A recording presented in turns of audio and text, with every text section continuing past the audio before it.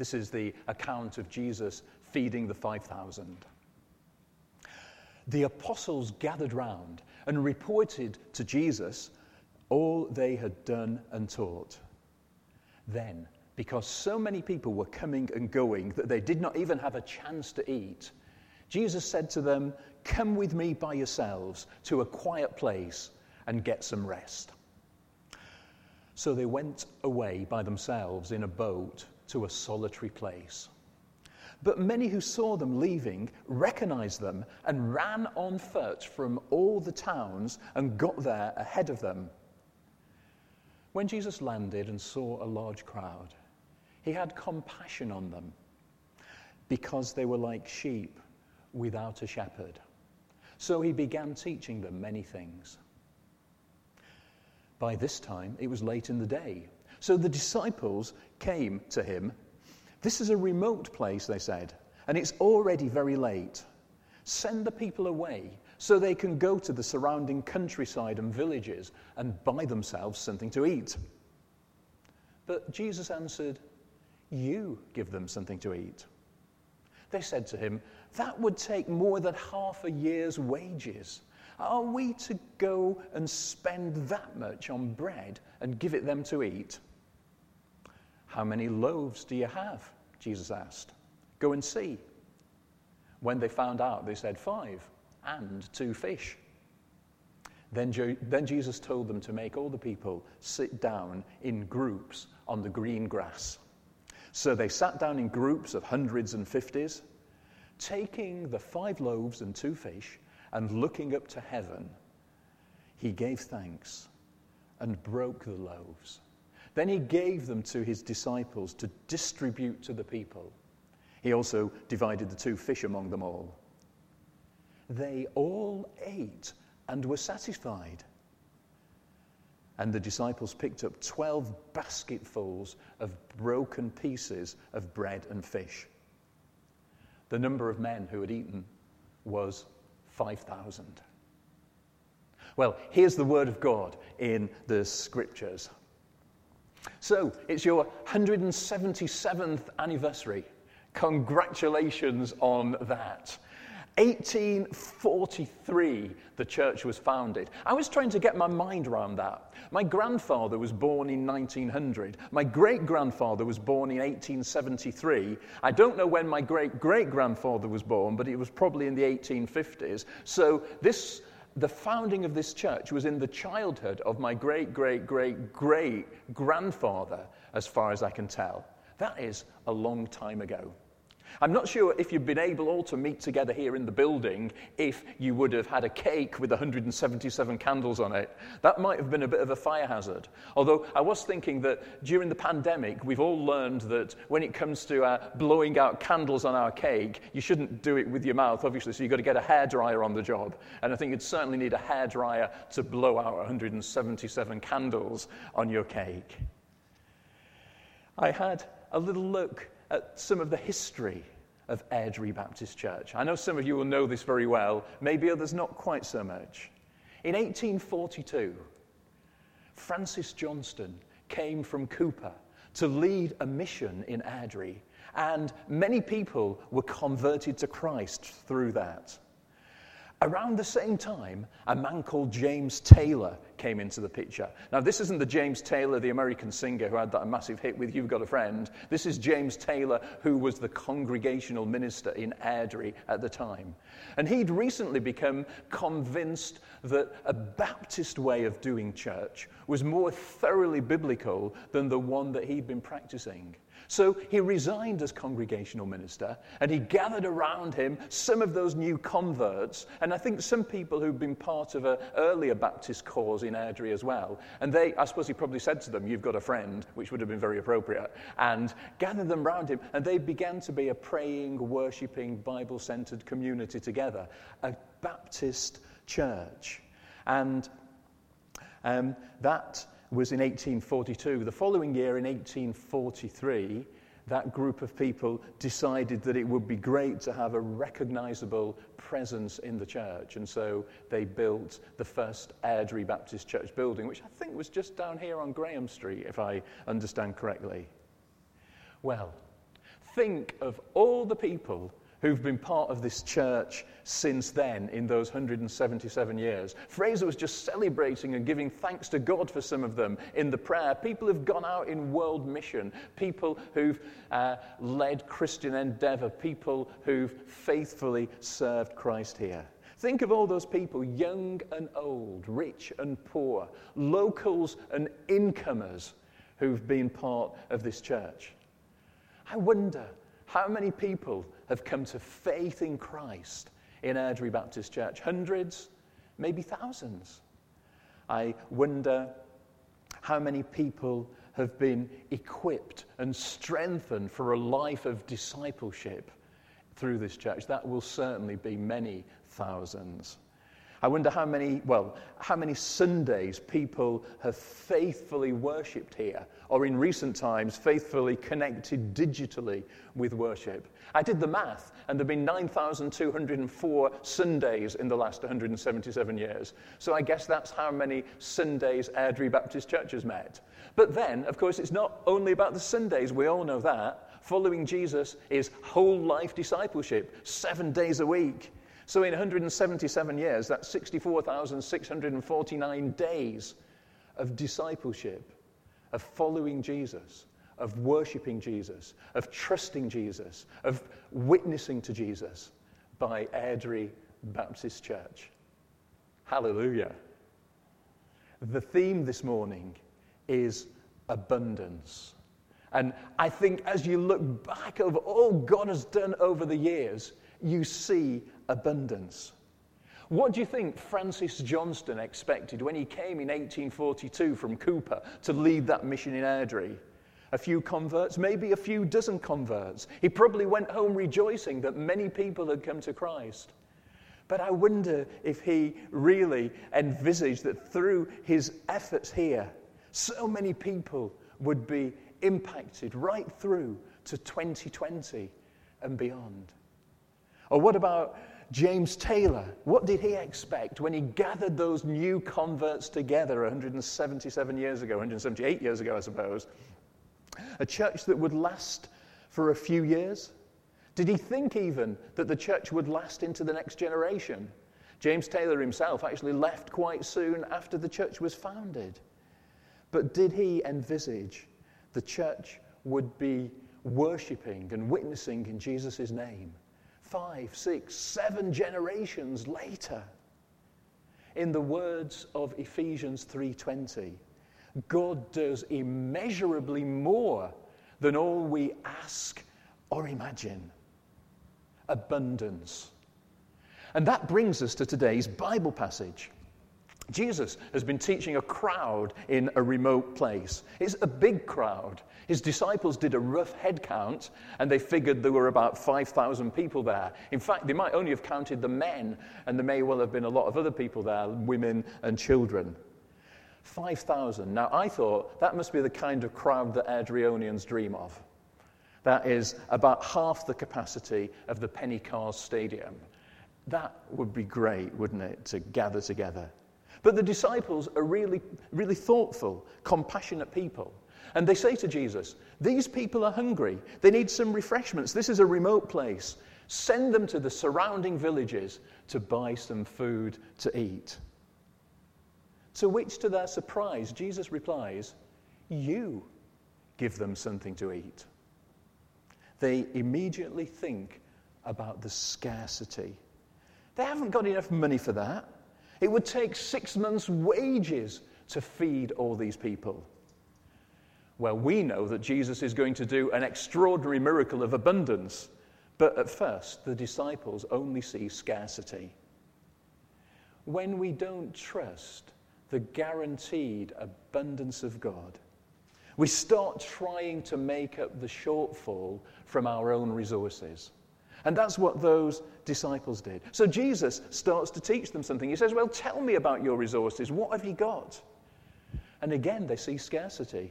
It's a mere 5 loaves, and 2 fish as well. That's hopelessly inadequate. That's not even enough for everyone to have a single crumb. But Jesus performs a miracle. a miracle of abundance. He takes the bread and he gives thanks to God, and he breaks the loaves and he gives the food to the disciples to distribute to all the 5,000 people. And it says, they all ate and were satisfied. And in fact, they had 12 bags of crumbs of leftovers still at the end. Jesus powerfully demonstrates the generosity of God. God has enough for us. Where we might see scarcity, he offers abundance. Why is Airdrie Baptist Church still on the road after 177 years, still on mission here for Jesus? Is it simply because you have had a long series of gifted, hard-working people leading the church through hard times or through good times and bad? Is it because you've appointed some great ministers over the years? Is it because you've pursued high standards? None of those things are unimportant, and they're all to be celebrated. But the reason we are here is because of God's abundance. Because in and through and among and over and above all that faithfulness, he has been at work by his Spirit, building his church, equipping his people, pouring out his Spirit, letting his gospel form a people who proclaim that gospel. Grace is not scarce, and it never has been in the life of Airdrie Baptist Church. Grace abounds, and there is more than enough for everyone. Mercy is not scarce. God overflows with mercy, and there's more than enough to forgive all our sins, and there always has been for 177 years and longer. Love is not scarce. God the Father, God our Father in heaven, who loves us, has done so with eternal faithfulness. Glory is not scarce. The unfathomable riches of God's nature are revealed in all creation and supremely in his Son, Jesus Christ, for all to see. It is because of this fundamental abundance, this generosity of God, that we are set free from living in a scarcity mindset. In the Garden of Eden, Adam and Eve turned their backs on the plenitude that God had given them and instead chose the scarcity of the one fruit that God had told them they couldn't eat. Or think of the Pharaoh of Egypt, who introduced scarcity. The Egyptians were already his slaves. The Israelites were already his slaves. They were already making bricks for him. And then he says, I'm going to introduce scarcity. I'm going to not give you the straw anymore. You're now going to have to make bricks without straw provided. It was a travesty that contrasts with the God of the Exodus, who provides his people with manna from heaven, with such guaranteed abundance that they don't even need to collect enough manna for tomorrow, because they know that God will provide abundantly tomorrow as he did today.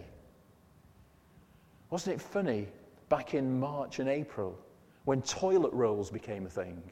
When suddenly there was a shortage, there was a scarcity, there was panic buying, because somehow at the start of this pandemic, our reaction as a society in part was scarcity. What if there's not enough? How can my resources be sufficient to keep me going? You know, my parents were children in the Second World War, and they grew up in the post-war period of rationing and, I suppose, a level of scarcity then. And my dad worked in a cotton mill in Lancashire and was never really very well paid for doing that. So as a child, I inherited a sense of frugality. Be careful with your money. Shop around for bargains was the ethos.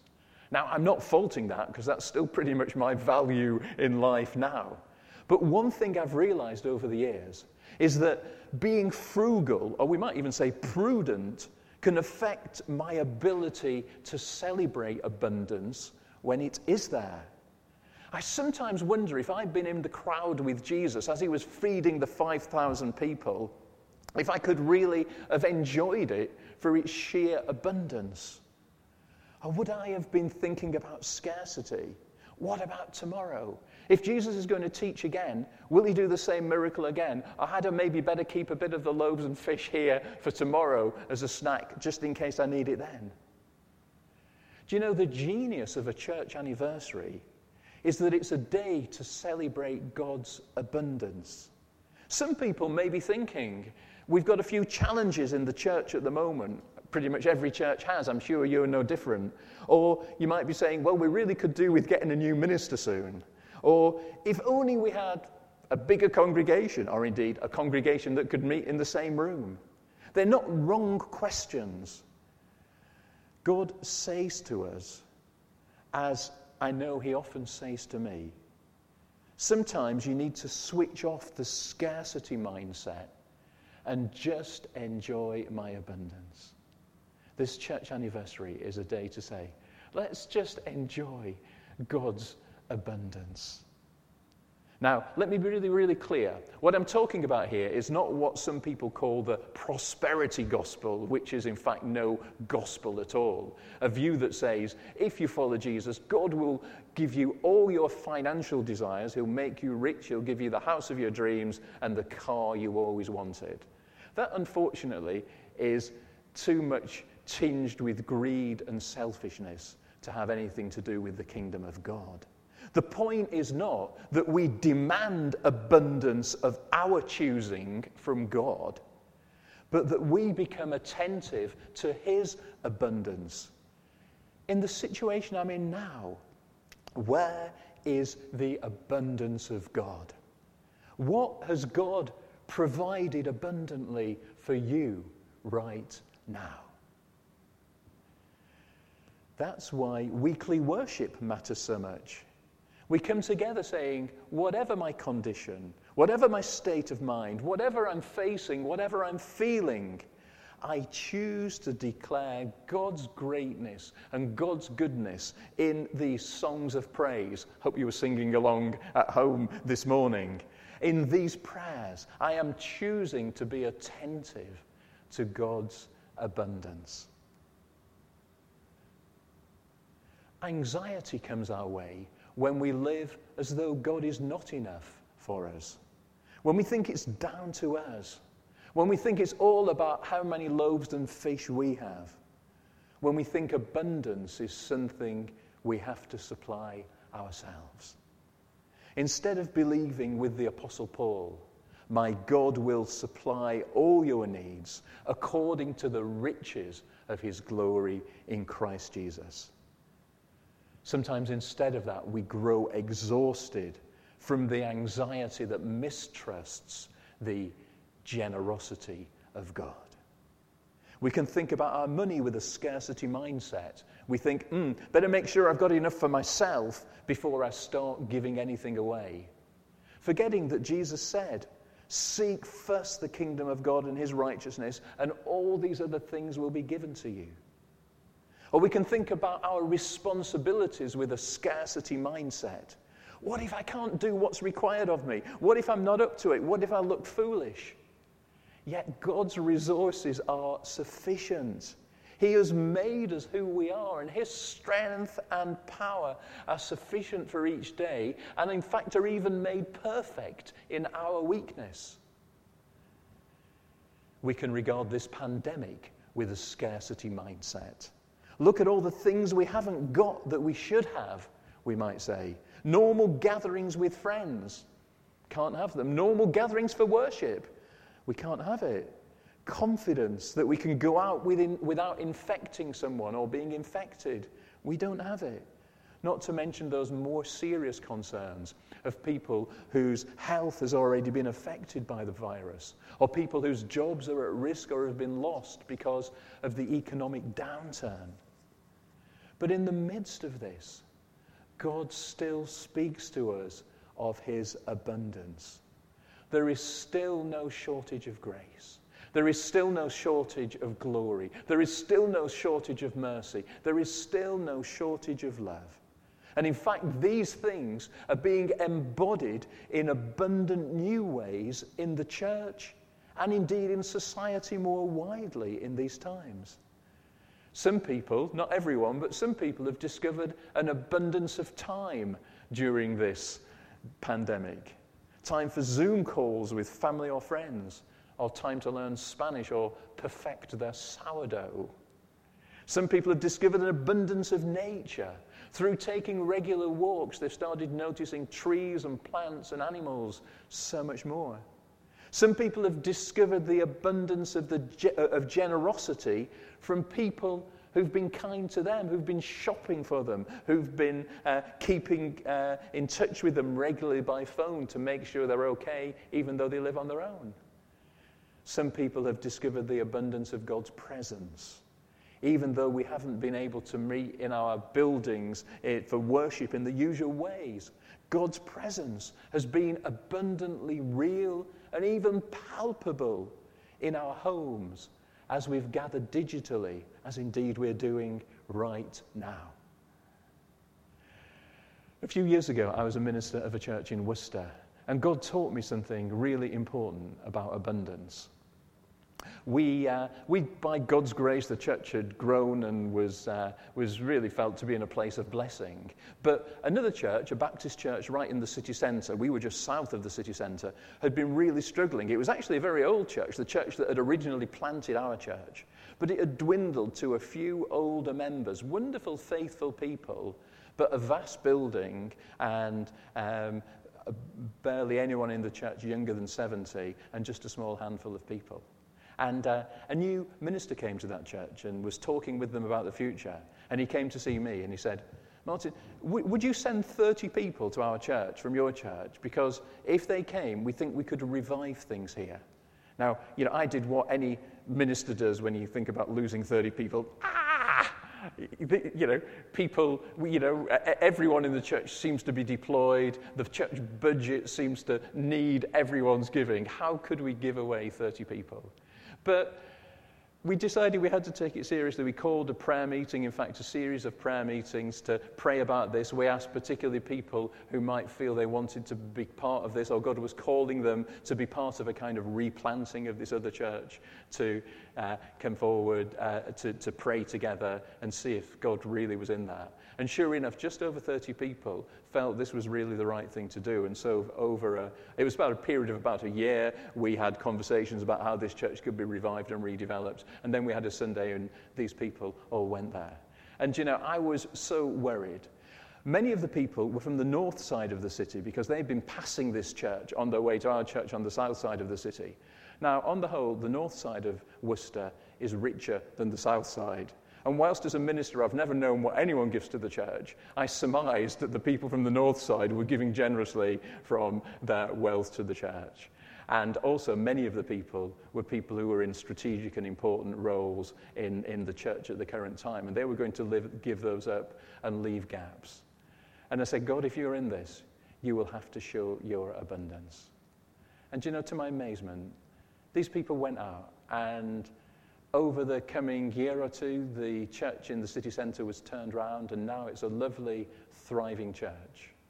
And within a year from them leaving, the roles that they had left empty had been filled by other people in the church. Many more new people came to our church, and the giving that was lost was made up within 12 months.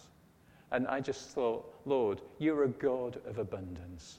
And when we give, you bless us beyond our expectations, not for our own prosperity and well-being, but for the sake of your kingdom. So, the word this morning is, don't let scarcity blind you to God's abundance. The church's anniversary is a celebration of God's abundance, and that reminds us that daily God invites us to notice his abundance. Abundance doesn't mean the absence of suffering, and it isn't the promise of inevitable material prosperity. It's the discovery that God is pouring out good gifts in the wilderness. It's manna and quail and water from the rock. It's the peace God grants in our hearts. It's kindness demonstrated to friends and neighbours in new ways. It's the opportunity this present disruption gives us to notice what is truly important in life. Jesus came to give us life in abundance, to lead us through the life, death, and resurrection of Jesus, to dwell in the abundance of God's grace and the fullness of his Spirit. The crucifixion of Jesus looked like the ultimate story of scarcity. Jesus' life had literally run out. This time it wasn't a shortage of bread and fish. It was a shortage of breath in his body. There was no more breath. But out of scarcity, God brought abundance. And on the third day, resurrection life coursed through Jesus' body. He was filled with new life, the abundant life of eternity. And so, because of the death and resurrection of Jesus, we live daily in anticipation of the coming kingdom of God, where justice and joy are plentiful and Christ is all in all. So let's keep our faith in the abundance of God, the grace of God, the abundant life he renewed at his resurrection, and that he gives to us each day.